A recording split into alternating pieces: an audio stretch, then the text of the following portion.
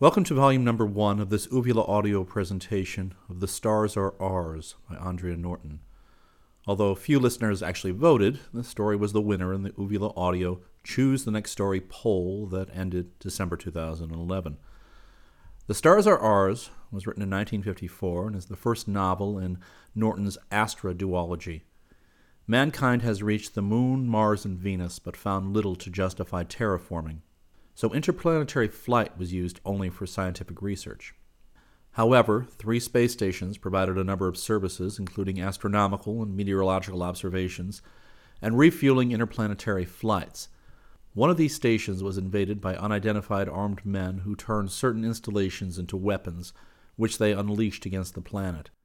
A major portion of Earth was completely devastated, and the loss of life was incalculable. Among the survivors was Arturo Renzi, who had lost his entire family. He began to preach the evils of science and was welcomed as a great leader throughout the world. However, his message was too liberal for some of his followers, and he was assassinated, apparently by a free scientist.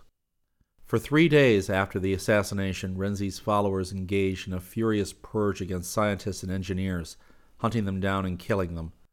Then Saxon Bort, one of Renzi's chief lieutenants, assumed command of the leader's forces and established the tight dictatorship of the Company of Pax. The novel follows the events a decade or so later that eventually lead to mankind leaving the solar system and traveling to the stars. Norton's novel contains several of the characteristic tropes of her space adventures that anyone familiar with her stories will recognize. These tropes include special psychic talents and aliens. This story is definitely a little dated, but it is still a pleasure to read, as is its sequel, Starborn. And now, The Stars Are Ours. Book 1. Terra. Prologue. Excerpt from the Encyclopedia Galactica.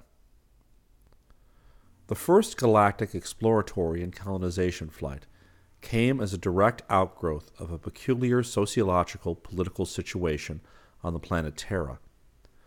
As a result of a series of wars between nationalistic divisions, atomic power was discovered. Afraid of the demon they had so loosed, the nations then engaged in so-called Cold Wars, during which all countries raced to outbuild each other in stockpiling of new and more drastic weapons and the mobilization of manpower into ancient armies. Scientific training became valued only for the aid it could render in helping to arm and fit a nation for war. For some time, scientists and techneers of all classes were kept in a form of peonage by security regulations. But a unification of scientists fostered in a secret underground movement resulted in the formation of free scientist teams, groups of experts and specialists who sold their services to both private industry and government as research workers. Since they gave no attention to racial, political, or religious antecedents of their members, they became truly international and planet instead of nation-minded, a situation both hated and feared by their employers.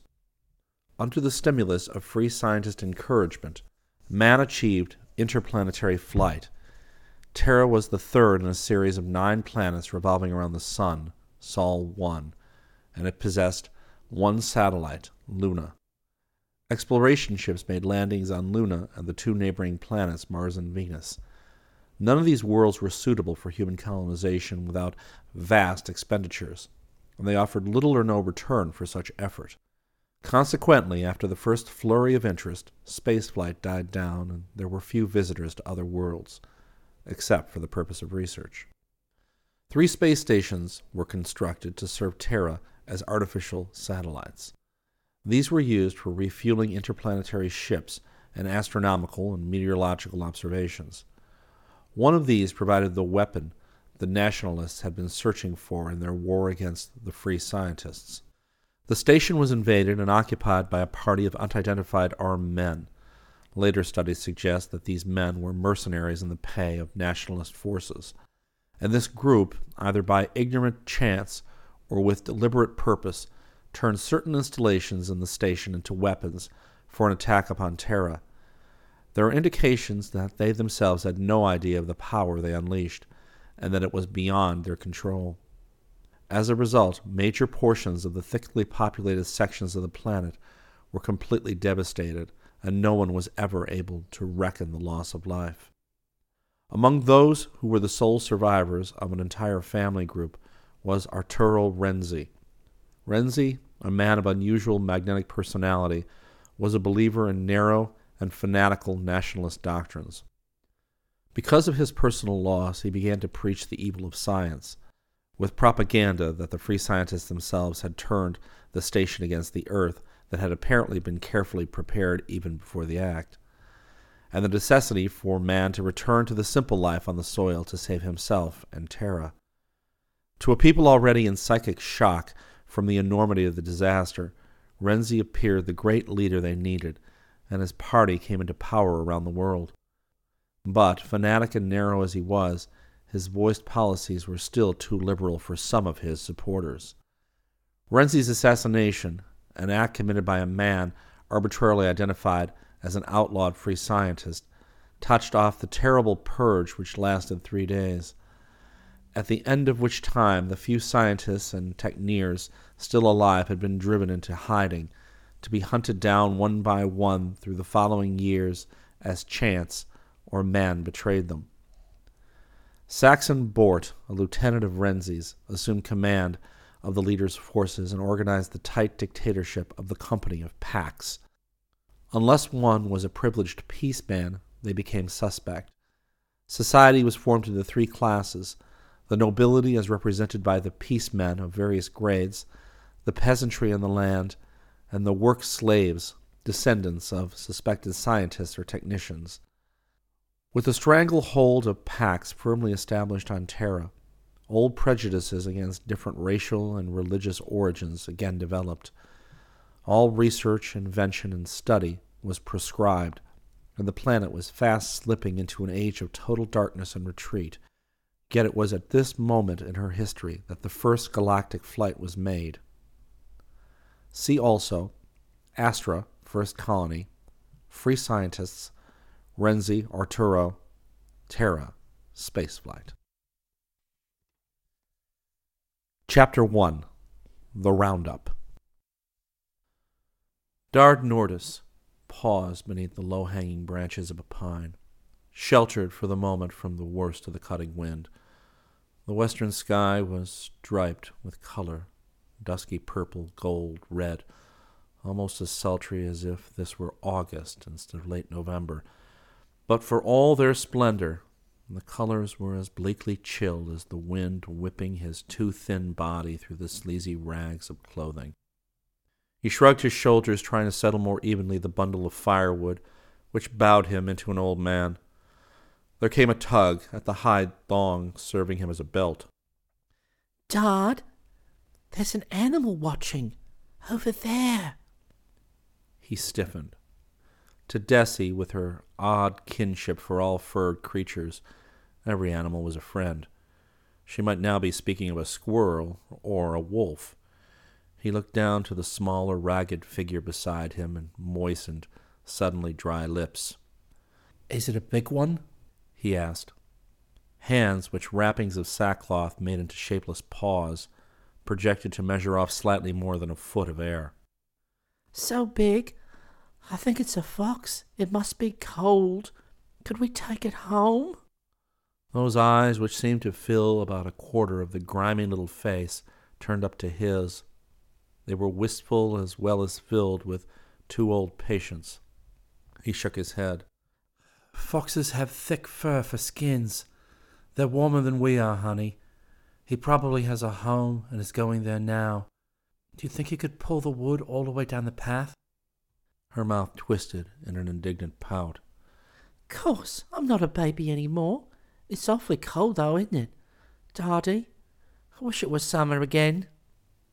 She gave a quick jerk on a piece of hide and brought into grudging motion the flat piece of battered wood which served as a sled. It was piled high with branches and a few pieces of shredded bark. Not much of a haul today, even combining Desi's bits and patches with his own load. But since their axe had vanished, it was the best they could do. He followed the little girl down the slope, retracing the tracks they had made 2 hours before.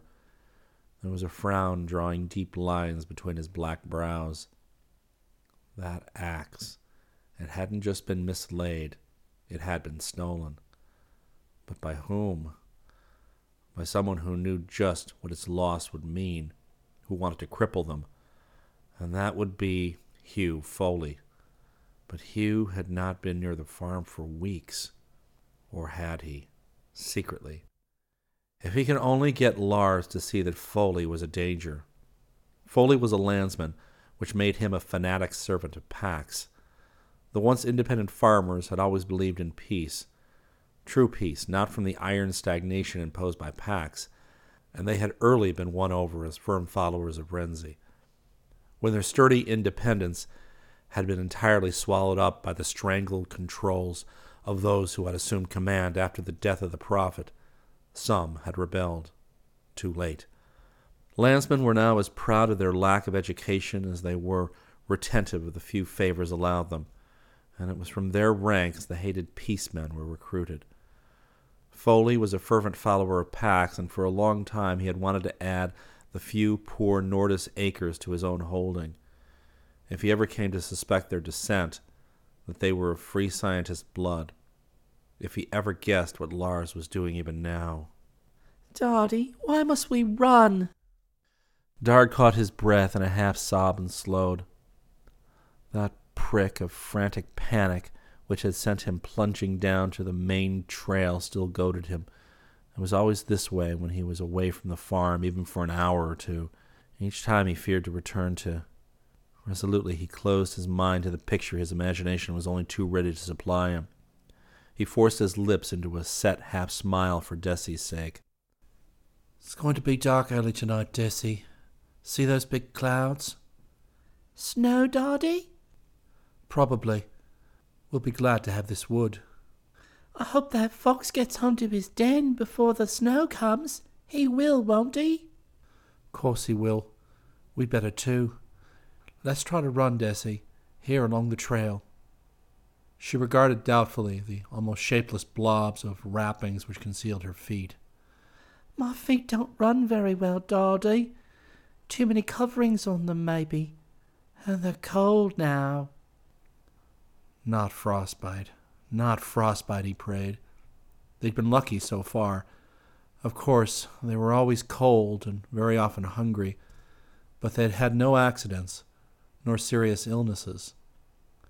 Run, he commanded sharply, and Desi's short-legged shuffle became a trot. When they reached the screen of second-growth brush at the end of the north field, she halted in obedience to old orders. Dard shrugged off the bundle of firewood and dropped to his hands and knees, crawling forward under cover until he could look down across the broken fieldstone wall to the house. Carefully he examined the sweep of snow around the half-ruined dwelling. There were tracks he and Desi had made about the yard, but the smooth expanse of white between house and main road was unbroken. There had been no invaders since they had left. Thankfully, though without any lessening of his habitual apprehension, he went back to gather up the wood. Is it all right? Desi shifted impatiently from one cold foot to the other. Yeah, it's all right. She jerked the sled into motion and plodded on along the wall where the snow had not drifted. There was a faint gleam of light in one of the windows below. Lars must be in the kitchen. Minutes later they stamped off the snow and went in.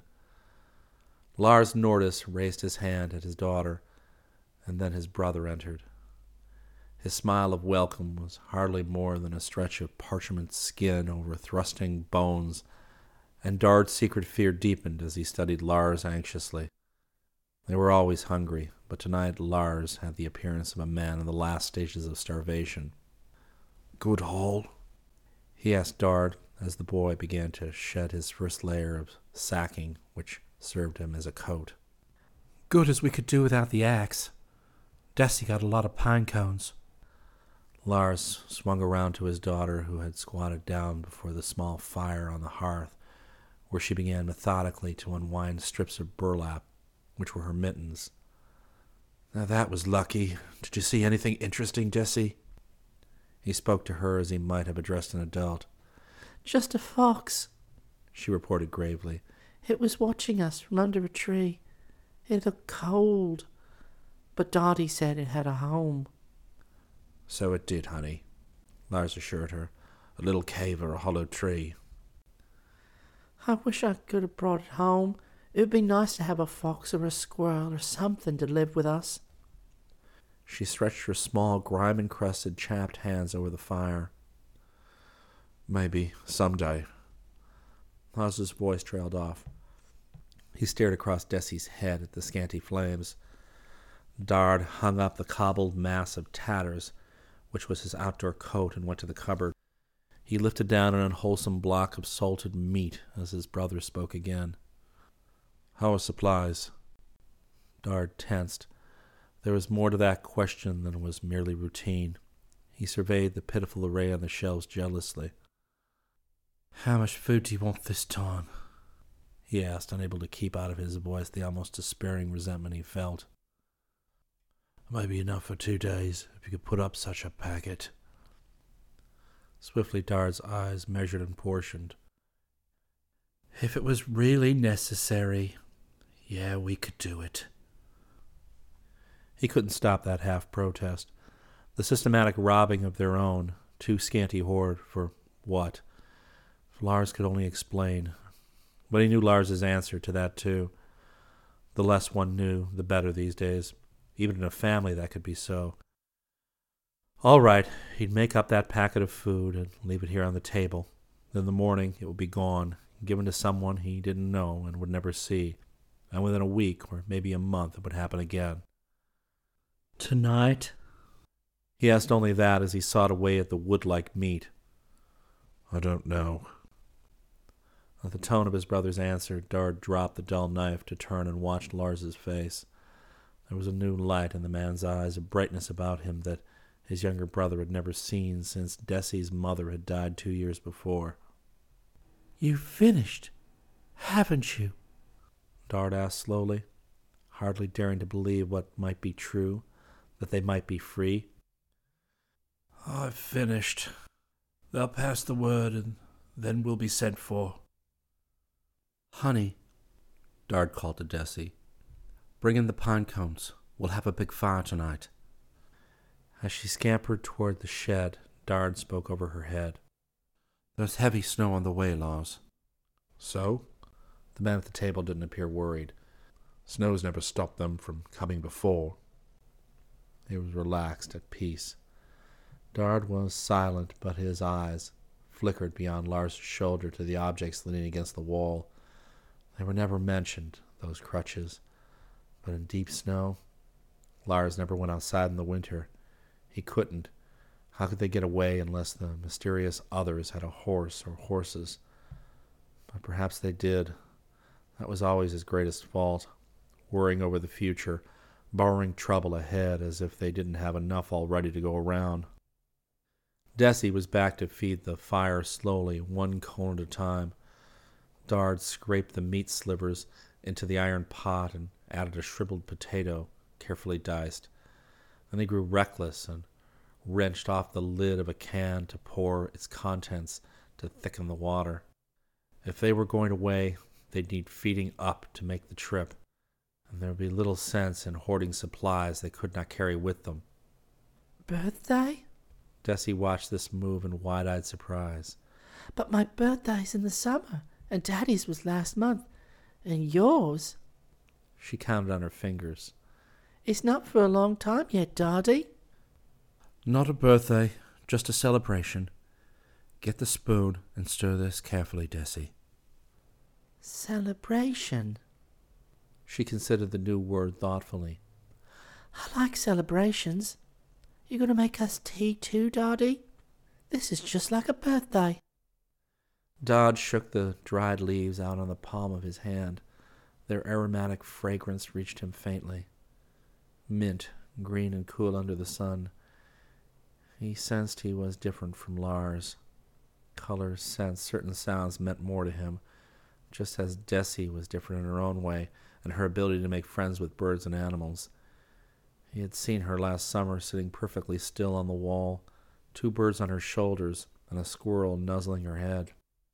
But Lars had gifts too, only he had been taught to use them. Dard shook the last crumbling leaf from his hand into the pot, and wondered for the 1000th time what it would have been like to live in the old days when the free scientists had the right to teach and learn and experiment. It probably had been another kind of world altogether, the one which existed before the big burning, before Renzi had preached the great peace. All he could remember of his early childhood in those days was a vague happiness. The purge had come when he was 8 and Lars 25.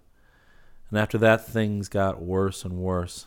Of course, they'd been lucky to survive the purge at all, belonging to a scientific family. But their escape had left Lars a twisted cripple. He and Lars and Katya had come here. But Katya was different.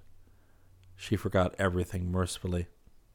And after Desi had been born 5 months later, it had been like caring for 2 babies at once. Katya had been sweet and obedient and lovely, but she lived in her own dream world, and neither of them had ever tried to bring her out of it. 7, almost 8 years now they had been here, but in all that time Dard had never quite dared to believe they were safe. He lived always on the ragged edge of fear. Maybe Katya had been the luckiest one of all. He took over the stirring of the stew, and Desi set the table, putting up the 3 wooden spoons, the battered crockery bowl, the tin basin, and the single chipped soup dish, the 2 tin cups, and the graceful fluted china one which had been Desi's last birthday gift after he had found it hidden on a rafter out in the barn. "It smells grand, Dard. You're a good cook, son," Lars offered praise. Desi bobbed her head in agreement until her 2 pencil-thick braids flopped up and down on shoulders where the blades, as she moved, took on the angular outlines of wings. "I like celebrations," she announced. "Tonight, may we play the word game?" "We certainly shall," Lars returned with emphatic promptness. Dard did not pause in his stirring, though he was alert to every inflection in Lars's voice. Did he read a special significance to that last answer? Why did Lars want to play the word game? And why did he himself feel this aroused wariness, as if they were secure in a den while out in the dark danger prowled? "I have a new one," Desi went on. "It sings." She put her hands down on the table on either side of her soup plate and tapped her little broken nails in time to the words she recited. "Hessi, Usi, Ixi, An, Fulson, Falson, Orson, Can." Dard made an effort and pushed the rhythm out of his mind. No time now to see the pattern in that. Why did he always see words mentally arranged in the up and down patterns of lines? That was as much a part of him as his delight in color, texture, sight, and sound. And for the past 3 years, Lars had encouraged him to work upon it, setting him problems of stray lines of old poetry. "Yes, that sings, Desi." Lars was agreeing now. "I heard you humming it this morning. There's a reason why Dard must make us a pattern." He broke off abruptly, and Dard did not try to question him. They ate silently, ladling the hot stuff into them, lifting the dishes to drink the last drops. But they lingered over the spicy mint drink, feeling its warmth sink into their starved, chilled bodies. The light given out by the fire was meager. Only now and again did it reach Lars's face, and shadows were thick in the corners of the room. Dard made no move to light the greased faggot supported by the iron loop above the table. He was too tired and listless. But Desi rounded the table and leaned against Lars's crooked shoulder. "You promised the word game," she reminded him. "Yes, the game." With a sigh, Dard stooped to pick up a charred stick from the hearth. He was sure now there was suppressed excitement in his brother's voice. With the blackened wood for a pencil and the tabletop for his writing pad, he waited. "Suppose we try your verse now, Desi," Lars suggested. "Repeat it slowly so Dard can work out the pattern." Dard's stick moved in a series of lines up and down. It made a pattern, right enough, and a clear one. Desi came to look and then laughed. Legs kicking, Daddy. My rhyme made a picture of legs kicking. Dard studied what he had just done. Desi was right. Legs kicked, one a little more exuberantly than the other. He smiled and glanced up with a start, for Lars had struggled to his feet and was edging around the table without the aid of his crutches. He looked at the straggling lines. His brows drew together in a frown of concentration. From the breast pocket of his patched shirt he took out a scrap of peeled bark they used for paper, keeping it half concealed in the palm of his hand so that what was noted on it remained a secret. Taking the writing stick from Dard, he began to make notations, but the scratchings were all numbers, not words. Erasing with the side of his hand now and again, he worked feverishly until at last he gave a quick nod as if in self-assurance, and let his last combination stand among the line pattern Dard had seen in Desi's nonsense rhyme. This is important, both of you. His voice was almost a whiplash of impatient command. The pattern you see for Desi's lines, Dard, but these words. Slowly he recited, accenting heavily each word he spoke. 7, 9, 4, 10, 20, 60, and 7 again. Dard studied the smudged diagram on the table until he was sure it was engraved in his memory for all time. When he nodded, Lars turned and tossed the note chip into the fire. Then his eyes met his brother's in a straight, measuring look over the little girl's bent head. It's all yours, Dard. Just remember. But the younger Nordis had only said, I'll do it, when Desi uncomprehendingly broke in. 7, 9, 4, 10, she repeated solemnly. 20, 60, and 7 again. Why, it sings just as mine does. You're right, Daddy. Yes. Now, how about bed? Lars lurched back to his chair. It's dark. You'd better go too, Dard. That was an order. Lars was expecting someone tonight. Dard raked 2 bricks away from the fire and wrapped them up in charred pieces of blanket. Then he opened the door to the crooked stairs which led to the room overhead. There it was dark and the cold was bitter, but moonlight made a short path from the uncurtained window, enough to show them the pile of straw and ragged bed covers huddled close to the chimney where some of the heat came up from the fire below. Dard made a nest with the bricks laid in to warm it, and pushed Desi back as far as he could without smothering her. Then he stood for a moment, looking out across the moonlit snow. They were a safe mile from the road, and he had taken certain precautions of his own to ensure that no sneaking patrol of policemen could enter the lane without warning. Across the fields were only Foley's place, though that was a lurking danger. Behind loomed the mountains, which, wild as they were, promised safety of a kind. If only Lars were not crippled, they could have gone into the hills long ago. When they first reached the farm, it had seemed a haven of safety. After 2 years of hiding and being hunted, there was so much confusion after Renzi's assassination that the following purge, with the peacemen busily consolidating their power, that small fry among the remaining techneers and scientists had managed to stay free of the first nets. But now patrols were combing everywhere, and someday, sooner or later, one would come here, especially if Foley revealed his suspicions to the right people. Foley wanted the farm, and he hated Lars and Dard because they were different. To be different nowadays was to sign your own death warrant.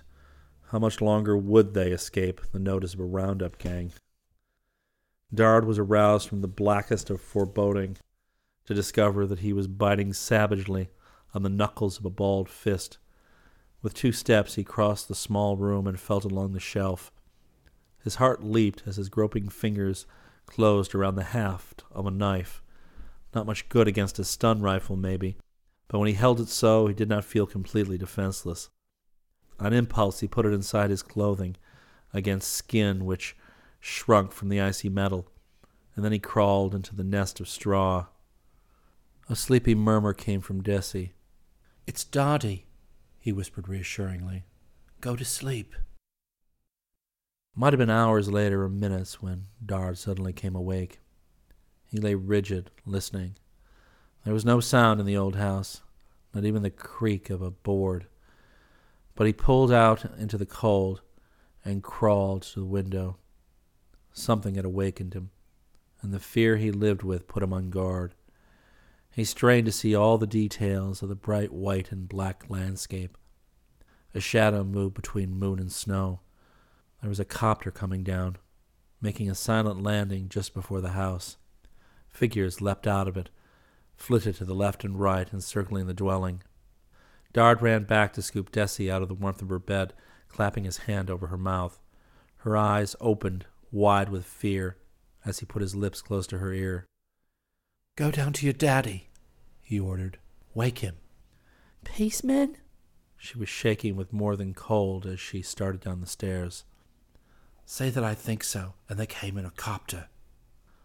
That was the one thing he had not been able to guard against. Surprise from above. But they had so few of the copters left now, it was forbidden to manufacture any of the pre-purged machines. And why would they use one to raid an insignificant farmhouse sheltering a child, a cripple, and a boy? Unless Lars's work was important, so important that they dared not allow him to pass along his findings to the underground. Dard watched the dark shapes take cover. They were probably all around the house by this time, moving in. They wanted to take the inhabitants alive. Too many cornered scientists in the past had cheated them, so they would move slowly now, slow enough to... Dard's smile was no more than a drawn grimace. He still had one more secret, one which might save the Nordis family yet. Having watched the last of the raiders take cover, Dard ran down into the kitchen. The fire was still burning, and before it crouched Lars. "They came by air. They have the house surrounded," Dard reported in a matter-of-fact voice.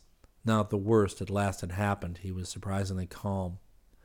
"They don't have their trap completely closed, as they're about to discover." He brushed past Lars and jerked open the cupboard doors. Dessie stood beside her father, and now Dard threw her bag. "Food. Everything you can pack in. Lars, here." From the pegs he pulled down all the extra clothing they had. "Get dressed to go out." But his brother shook his head. "You know I can never make it, Dard." Dessie went on stuffing provisions into the bag. "I'll help you, Daddy," she promised.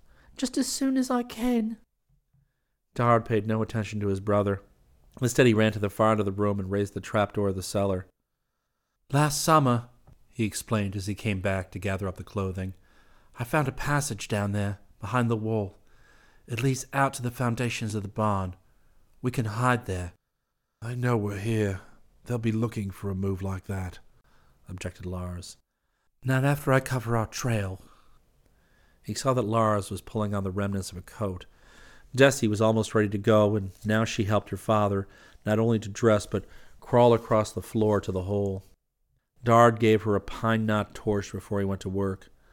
The doors and all the downstairs shutters were barred. Those ought to hold them just long enough. He took a small can from the cupboard and poured its long-saved contents liberally about the room. Then he withdrew to the head of the cellar ladder before hurling a second blazing torch into the nearest patch of liquid. A billow of fire sent him hurtling down with just enough time to pull the trapdoor shut behind him.